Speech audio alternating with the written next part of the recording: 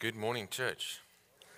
It's a great privilege for me to be here, and it's even a greater privilege for me to share from God's Word this morning. We're in Jonah, as it was said.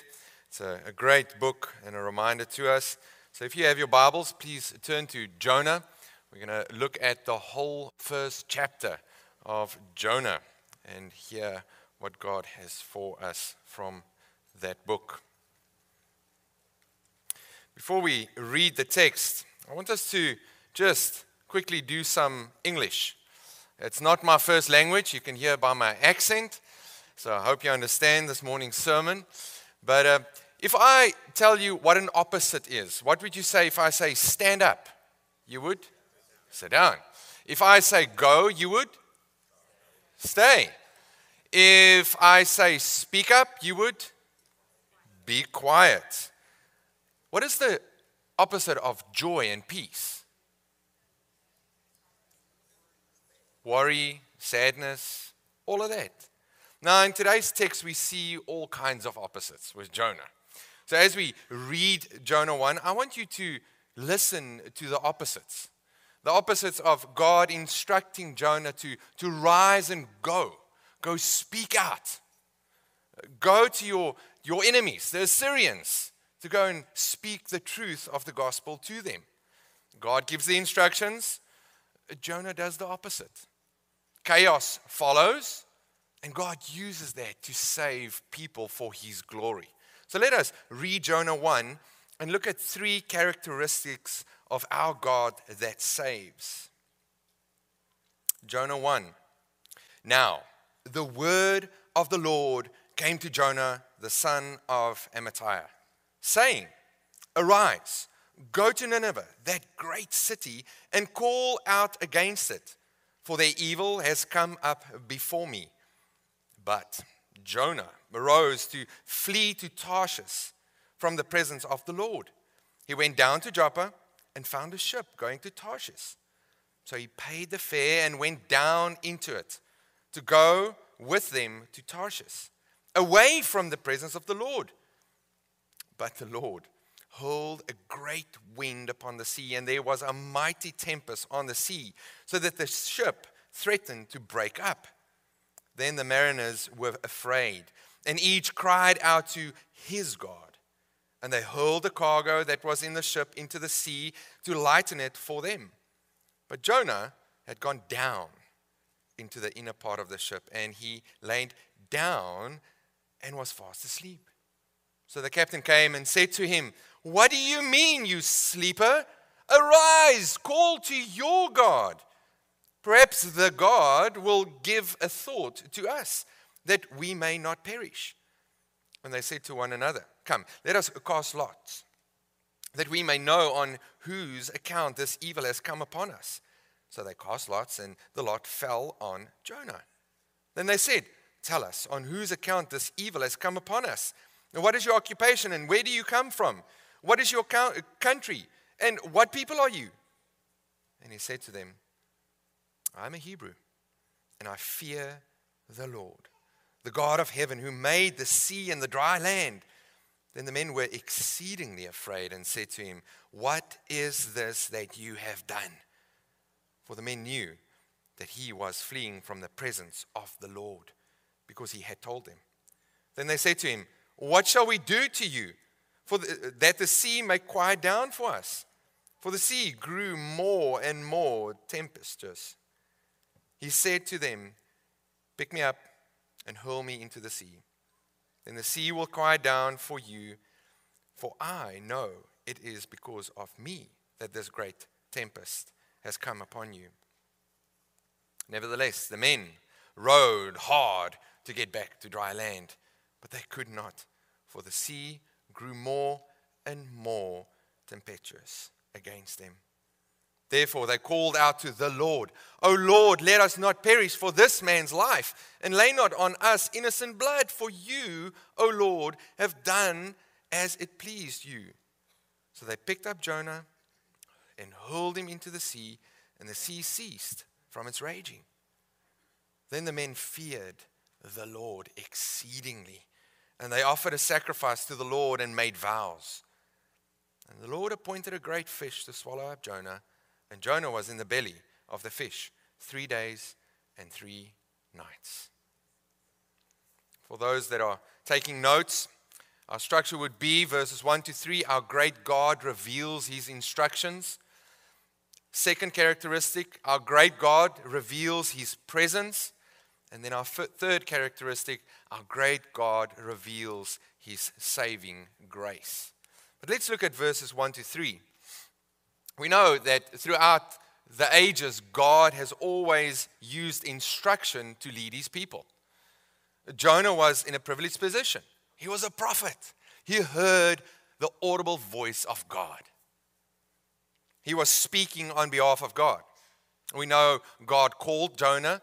We read in 2 Kings 14:25 that he even spoke and prophesied against Jeroboam the second, the evil king that ruled the nation. But God spoke to Jonah. We see the Lord send a word with his prophet to this great city. He says, Jonah, listen up. Get up. I want you to go to this great city and call out and tell the people to repent. I'm going to destroy them. So go down there and tell them to repent. That great city, Nineveh. And Jonah must go and preach. Preach the gospel. Preach destruction. Preach that God is holy. I want to save people from that city. Now, who was Nineveh? The Assyrians occupied that city. Now, if you know anything about the Assyrians, think of the worst people you can think of. You nailed it. That's who they were. I mean, the Assyrians, their battle tactics was one of, we don't just charge the city and take the city. They would go in, abduct someone, torture them, and send them back to the city to manipulate the city. You see, if you want this to be done to you and your children and your wives, resist us. They were evil, ruthless. Now God says to Jonah, those enemies, go preach. Lord, tell them I'm going to send judgment, but repent. God says, Jonah, arise, go, give them this message. Now in verse 3, what did Jonah think about this? Really? God? No ways. He did get up. Well done, Jonah. You're obedient. No. There you go. Opposite side, you going down to Joppa to go to Tarshish. Now, Nineveh, modern day, anyone know? It's the modern day Iraq. So, Jonah, go to Iraq. What does Jonah do? No, he goes to Spain. Opposite. I'm not going that way. I'm going opposite way. Fleeing from the presence of the Lord, it says. He's neglecting his responsibility as a prophet. Prophet equals speaking the word of God to the people of God. He decides, no, Lord, I'm out of here. Gone. But he's not just neglecting his job. God created human beings to worship him, and he is saving people to worship him. Jonah is obstructing this. I don't want you to save those people, God. I mean, look at them. I'm gone. Now it's interesting. Jonah the prophet, knowing the law of God, knowing the word of God, would know Genesis 12. Genesis 12 verses 1 to 9, where God reaches out to Abraham and he instructs the same instruction. Abraham, leave your mother and father, your kindred, and go. I want to bless the nations through you. I'm going to multiply you so that all tongues, tribes, and nations can what? Worship me. And Jonah would have known this. Abraham was obedient, got up, left his kindred, went out. The Lord used him mightily to bring a nation to himself. Why? It's because God saves people to worship him. Now, just a side note. God told Jonah that the evil city, it says, Nineveh, their evil came before him. He saw it. Jonah, I'm going to flee from God. It's like, wait, what? Jonah, you should know. Can you flee away from God? Another text verse that Jonah would know, Psalm 139, verses 7 to 8. It says, where shall I go from your spirit? Or where shall I flee from your presence? If I ascend to heaven, you are there. If I make my bed in Sheol, you are there. I'm out of here. I'm going to hide away. Jonah clearly didn't like what God instructed him to do. Quickly look at chapter 4, verse 2. And this is why he didn't like this instruction. It says, and he prayed to the Lord and said, O Lord, is not this what I said when I was yet in my country? That is why I made haste to flee to Tarshish. For I knew that you are a gracious God and merciful, slow to anger and abounding in steadfast love and relenting from disaster. Jonah knew if I go down to Nineveh, God's going to use me to save my enemies. Not me, Lord. Not me. Those wicked people? No ways. Use someone else.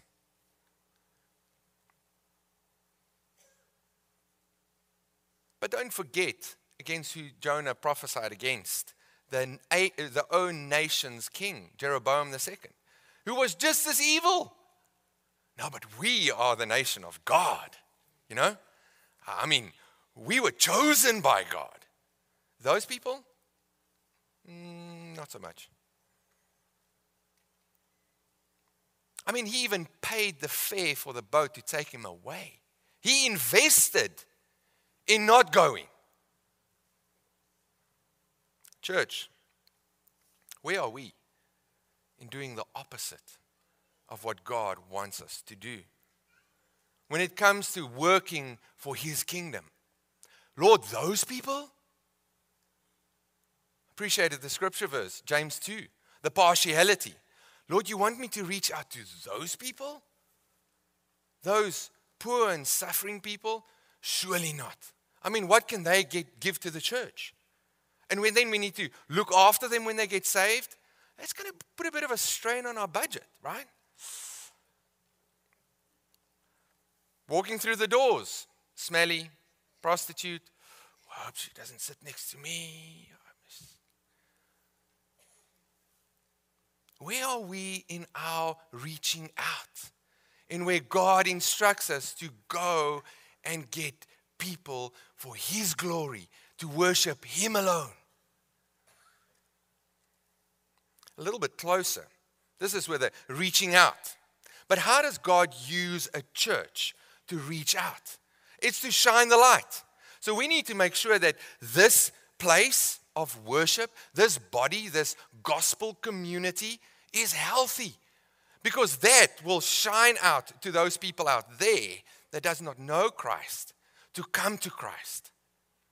Family, spouses, covenanting to one another, to love and to serve one another. Ephesians 5:22-33. Husbands, loving your wife as Christ loved the church. Wives, submitting to your husbands. Children, obeying your Lord. Ephesians 6:1-4. Because it's good for you. Why am I saying this? Brother, sister, if that is intact, if that is healthy and God glorifying, it'll show everyone out there who God is. It's a means to minister to other people. A little bit wider. Instructions to the church. God gave instructions to the church, just like He gave instructions to Jonah, to a church like yours to get out. But how do we breed this health here to go out there? Work and pray for the unity and the spirit of the bond of peace. Ephesians 4:3. Do we pray for the unity and the peace in this body? In the bodies all over the world? I mean, that's where Satan attacks. Let's pull this pastor apart. Let's divide this body, because then they're useless to the world. I mean, what is the first thing the world tells you? Oh, look at these hypocrites. Oh, look at them. Do we pray for the Spirit and the bond of peace? Caring for one another, watching over one another, encouraging one another. 1 Thessalonians 5 verse 11. When last did you come alongside a brother and a sister? How's your Bible reading? Your prayer that you prayed, it encouraged my heart. You're in my heart. Can I pray for you? Can we just care for one another? Regularly attending church gatherings and faithfully praying for one another. Hebrews 10:25. Rejoice in others' happiness and bear each other's burdens. Romans 12:15-18. Giving to the church for the furtherance of the gospel. 2 Corinthians 9 verse 7. Of fighting your own sin. Colossians 3 verse 5. Have you ever thought of that? That if you fight your sin, that you will grow in holiness, first of all. But second of all, it'll help you to be a witness to the church, to the people outside of the church. Pursuing people with the gospel, evangelizing them, Matthew 28. And this all comes together in growing this gospel community in health and unity so that it can be a great vehicle to reach people out there. God clearly has instructions for his people. If this church is disjointed and not unified, brother, sister, I won't be surprised if the evangelistic efforts are not fruitful. It starts here and it overflows out there. To the person sitting here today that knows God but is doing the opposite, can I plead with you to stop? He saved you for a purpose. Not for your own safety, but for his glory, to bring people in. And if you don't, God will turn you and find you. And that leads us to our second characteristic of God, verses 4-16. Our great God reveals his presence. Again, we see in our text in verse 4, it starts with, but the Lord. These poor sailors, imagine this. Okay, we're going to deliver the salt and the tea and whatever it is. Bam! Thunder, lightning, wind, rain, waves. They didn't know what hit them. And it's not their fault. They had no idea God is coming in judgment. He hurls a great storm upon the sea, so bad that the ship threatens to break. As God threw more water and thunder, more cargo goes overboard. Sailors just chucking things overboard. And where's Jonah? Fast asleep. I love this. First, Jonah went down to Joppa to find a ship to go down to Tarshish. Now he's down in the ship, laying down, snoring. Can you see? It's just one step, falling, falling, falling. Snoring, fast asleep. And this is the first time the word fear come up. The sailors were afraid of the storm. Who caused the storm? It's God, right? He's the creator of heaven and earth. And this is the first stage of these sailors building a healthy fear of God. But first they cry out, hey, John, pray to your God. Lucy, or just pray, whoever you serve. Craig, just pray. I'll pray here, but whoever you serve, pray. I don't know who this God is, but he's not pleased. We're afraid of the storm. Now the captain goes down to Jonah. And it's interesting that this captain basically uses the same words as God in verses 1. It's like, arise, get up, what are you doing? We're drowning here. The ship's going to break. Now in verse 7, Jonah walks up. I've got a bit of a wild imagination, but anyway, he goes up, walk up onto the deck, and these sailors are like, listen, I don't know what's going on, whose God this is, None of our prayers are working to our gods. Let's cast lots, whether it's dice or straws or we don't know that. But they need to know whose fault this is. We just need to blame someone, please. Are they trying to find out whose sin?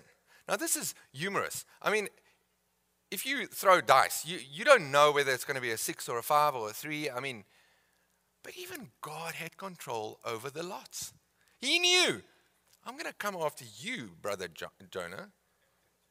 And these sailors, okay, you pull one, you pull one, you pull one, and Jonah, you're going to pull the short one. There we go. And surprise, surprise, not really, pulls out, the lot falls on Jonah. And then it's like a Tommie gun, pardon the pun. Questions like, da, da, da, da, da, da. Who are you? Where are you from? Whose God do you serve? What have you done? It's like, what's going on here? Now in verse 9, it's interesting how Jonah responds to these sailors.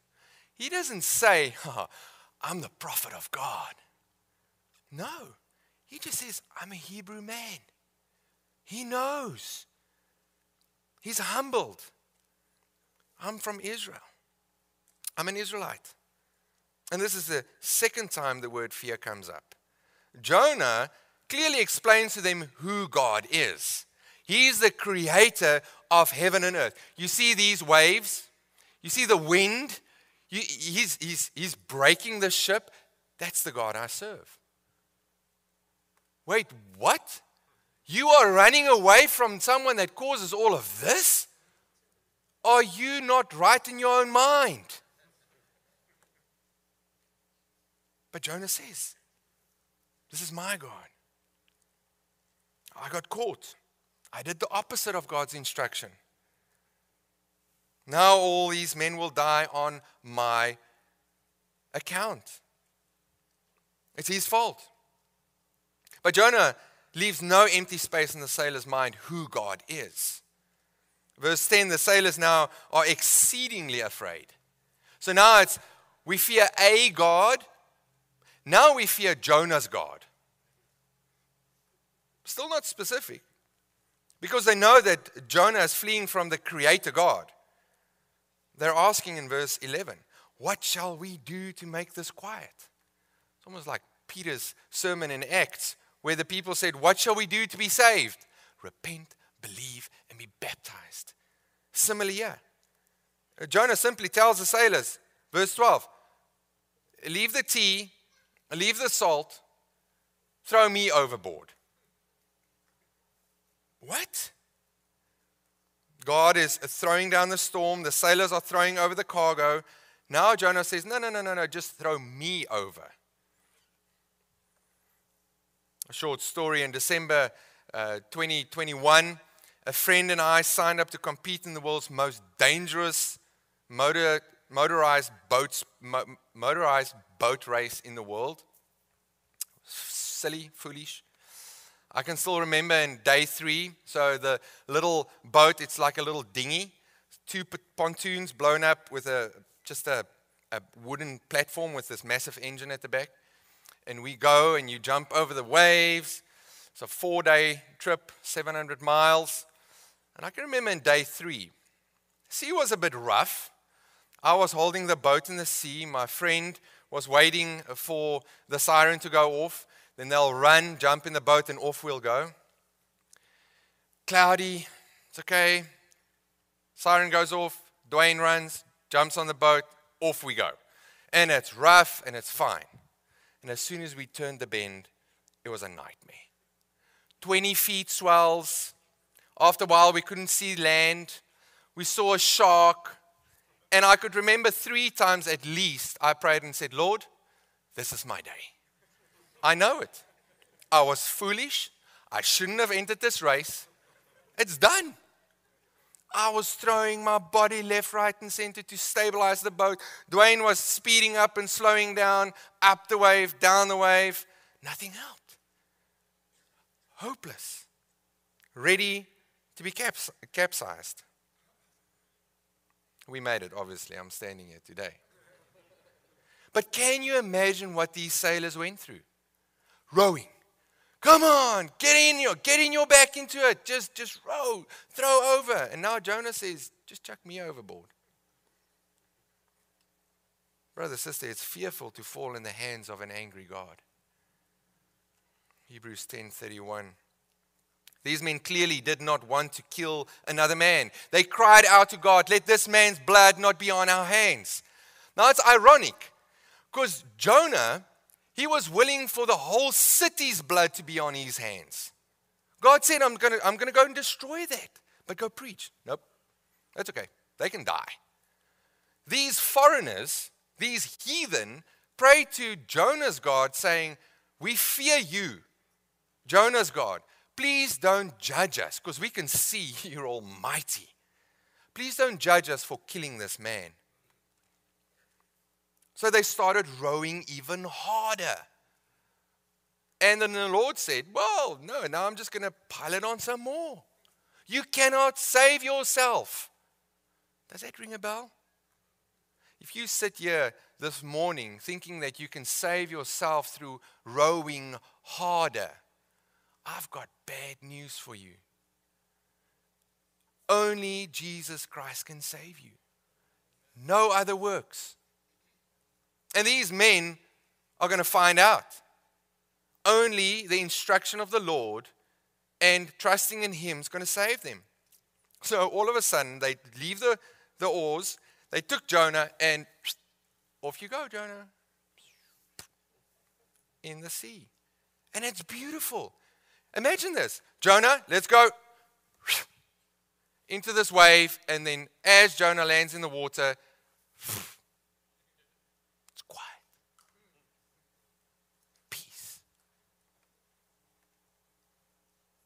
doing the right thing might not be the easiest, but it brings peace between God and man. Are you someone running away from God? Are you experiencing the storm?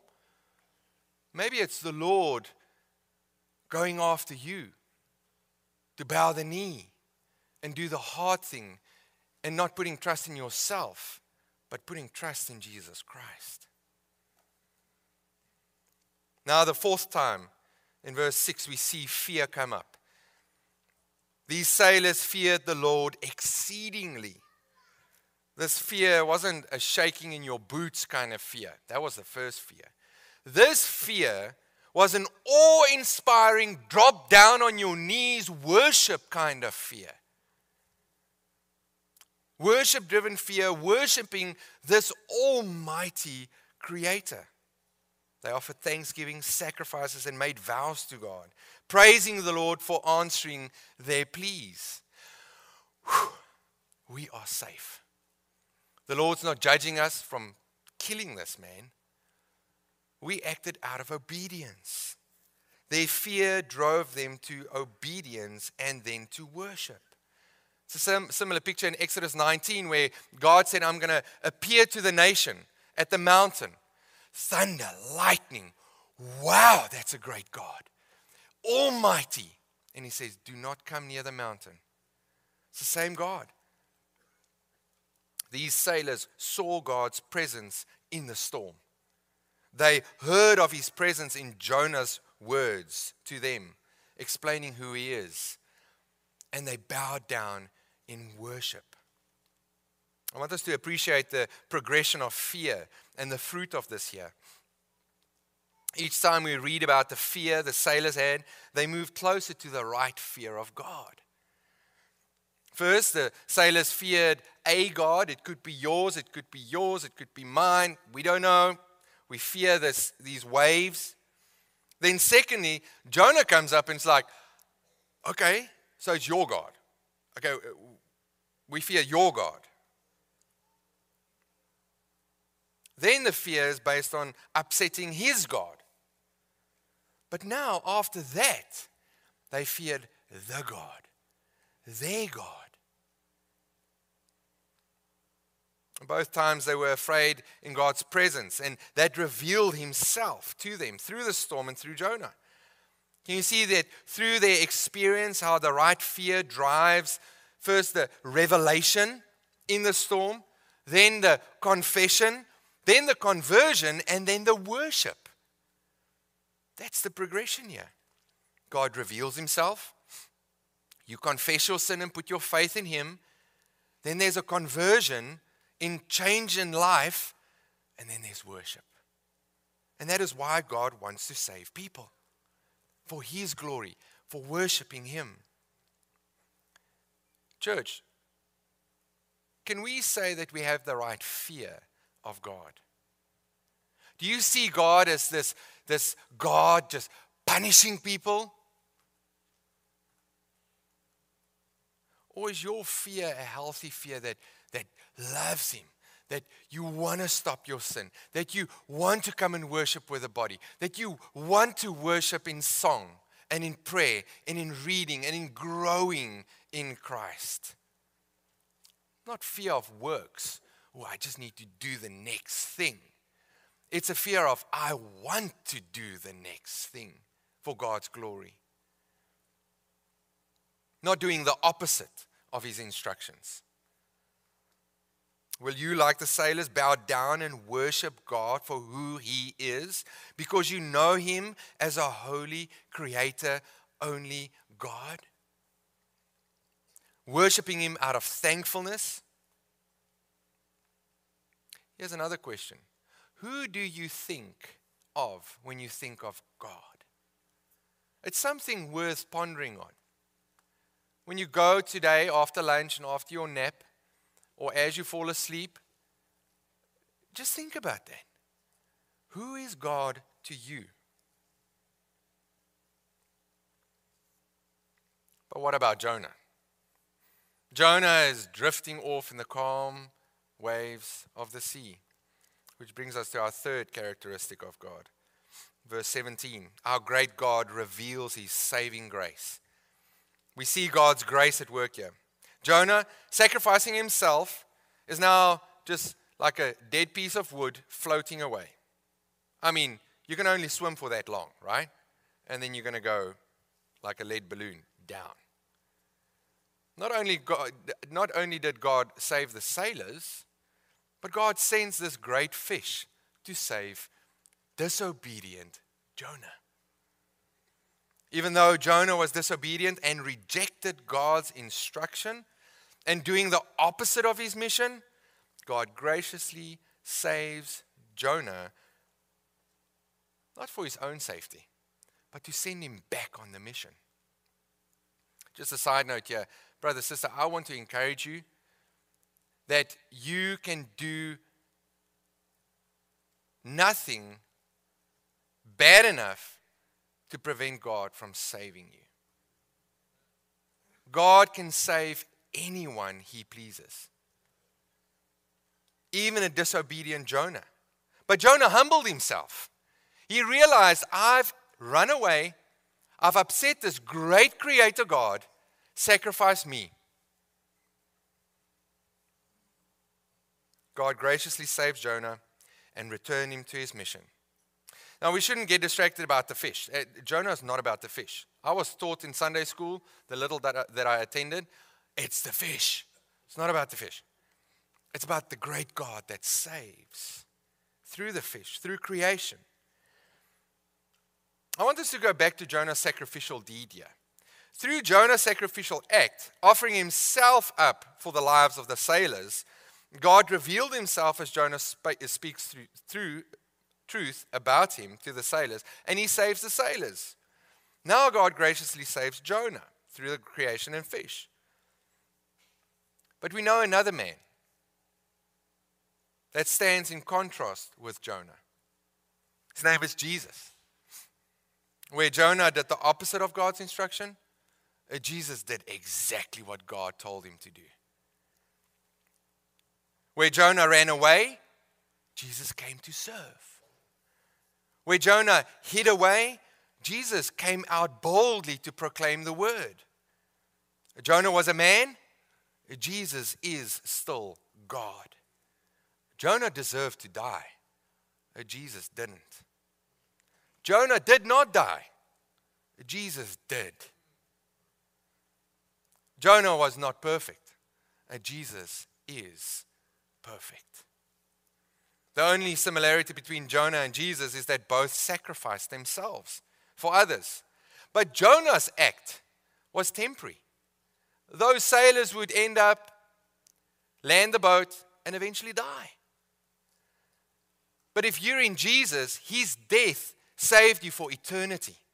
You will one day die physically, but you will be with him in paradise through the work, the sacrificial work of Jesus. Only God can save spiritually and for eternity. Jesus fulfilled God's plan for his creation to save people for himself, for his glory, and to be glorified. Jesus sacrificed himself, absorbing the judgment storm of God. For the ones that acknowledges that they can't do it by themselves, God saves those.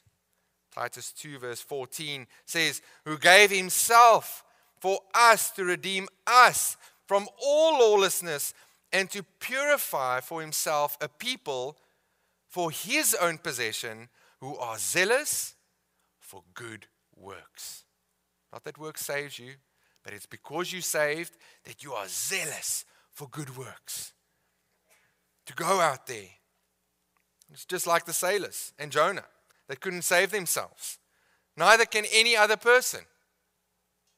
Only those that have acknowledged that they cannot save themselves, and they were sensitive, even that the Holy Spirit worked in your hearts, to bow the knee and worship the God that we all know is a God that saves. Jonah spent 3 days and 3 nights in the fish. Oh, we know that. Jesus, right? That's true. I know that you're a well-taught church, so I won't blame you if your mind goes there, which is true. But in this context, the readers of Jonah wouldn't jump to Jesus. I mean, they're just reading Jonah. Jonah comes after Micah, and it's a prophet, so it's Old Testament. So what's this connection? I mean, Jesus himself in Matthew 12, verse 40, tells us, and he quotes this. He's the example of death, burial, and resurrection. Well, that's New Covenant. That's New Testament. In the context of Jonah, it means that God showed Jonah grace in this miraculously saving him and preserving his life. Why? It is to give the readers a sign of God's saving grace, so they can repent and turn to God, just like the Ninevites. They did hear the voice of God through Jonah eventually, still disgruntled. But they heard, they repented, they were saved, they were spared. And putting people to the fact that Nineveh repented and turned to God. Chapter 3, verses 6 to 10. Now here's my imagination again. Imagine you're either a fisherman on a boat or you're a fisherman on the beach, doesn't matter. I don't know where Jonah was spat out. Could be in the middle of the sea and he got a bit of a wash, or on the beach. Now you're rowing or you're standing, and all of a sudden you see this big fish. Blech. Out comes a man, and he walks. I need to tell someone. This story, nobody's going to believe me, but I'm going to tell them. Run off to Nineveh, and you're going to, this guy, you should have been there. Came out of the fish, and he's on his way to tell us to repent and believe. You better listen. I just saw something miraculous. And it's the same what Jesus did. He came to preach the same thing to the Pharisees. I'm like Jonah. I'm the messenger. I'm the Son of God. What? Never. I'm the guy that was spat out by the fish. Never. What are you going to do? Well, there's a message. Repent and believe. And we know what they did. The Ninevites, they did. They repented and believed. Not the Pharisees. They rejected Christ's message. They rejected the Savior. They killed our Savior. And thank God for that. My question to you today is, hearing about God giving instruction, saving the sailors because of their fear and turned to worship. Hearing that God saved Jonah through the fish, his creation. Hearing that Jesus is God and he's the only one that can save you from death in sin. Will you repent and believe in Jesus, the only Savior? Will this make you turn and do what God tells you to do? To repent and believe and worship Him through holy living. We know that God is merciful and gracious. He's the only one that can save. God rules over the storm, the boat, the fish. Will you follow God's instruction? Or will you do the opposite in running away from Him? Try and row harder against the storm and think you can save yourself. Will you do the opposite in not worshiping the great Creator God? God will find you. Will you acknowledge God's presence and react in worshiping our great Creator God? That is the question you need to answer today. Let us pray.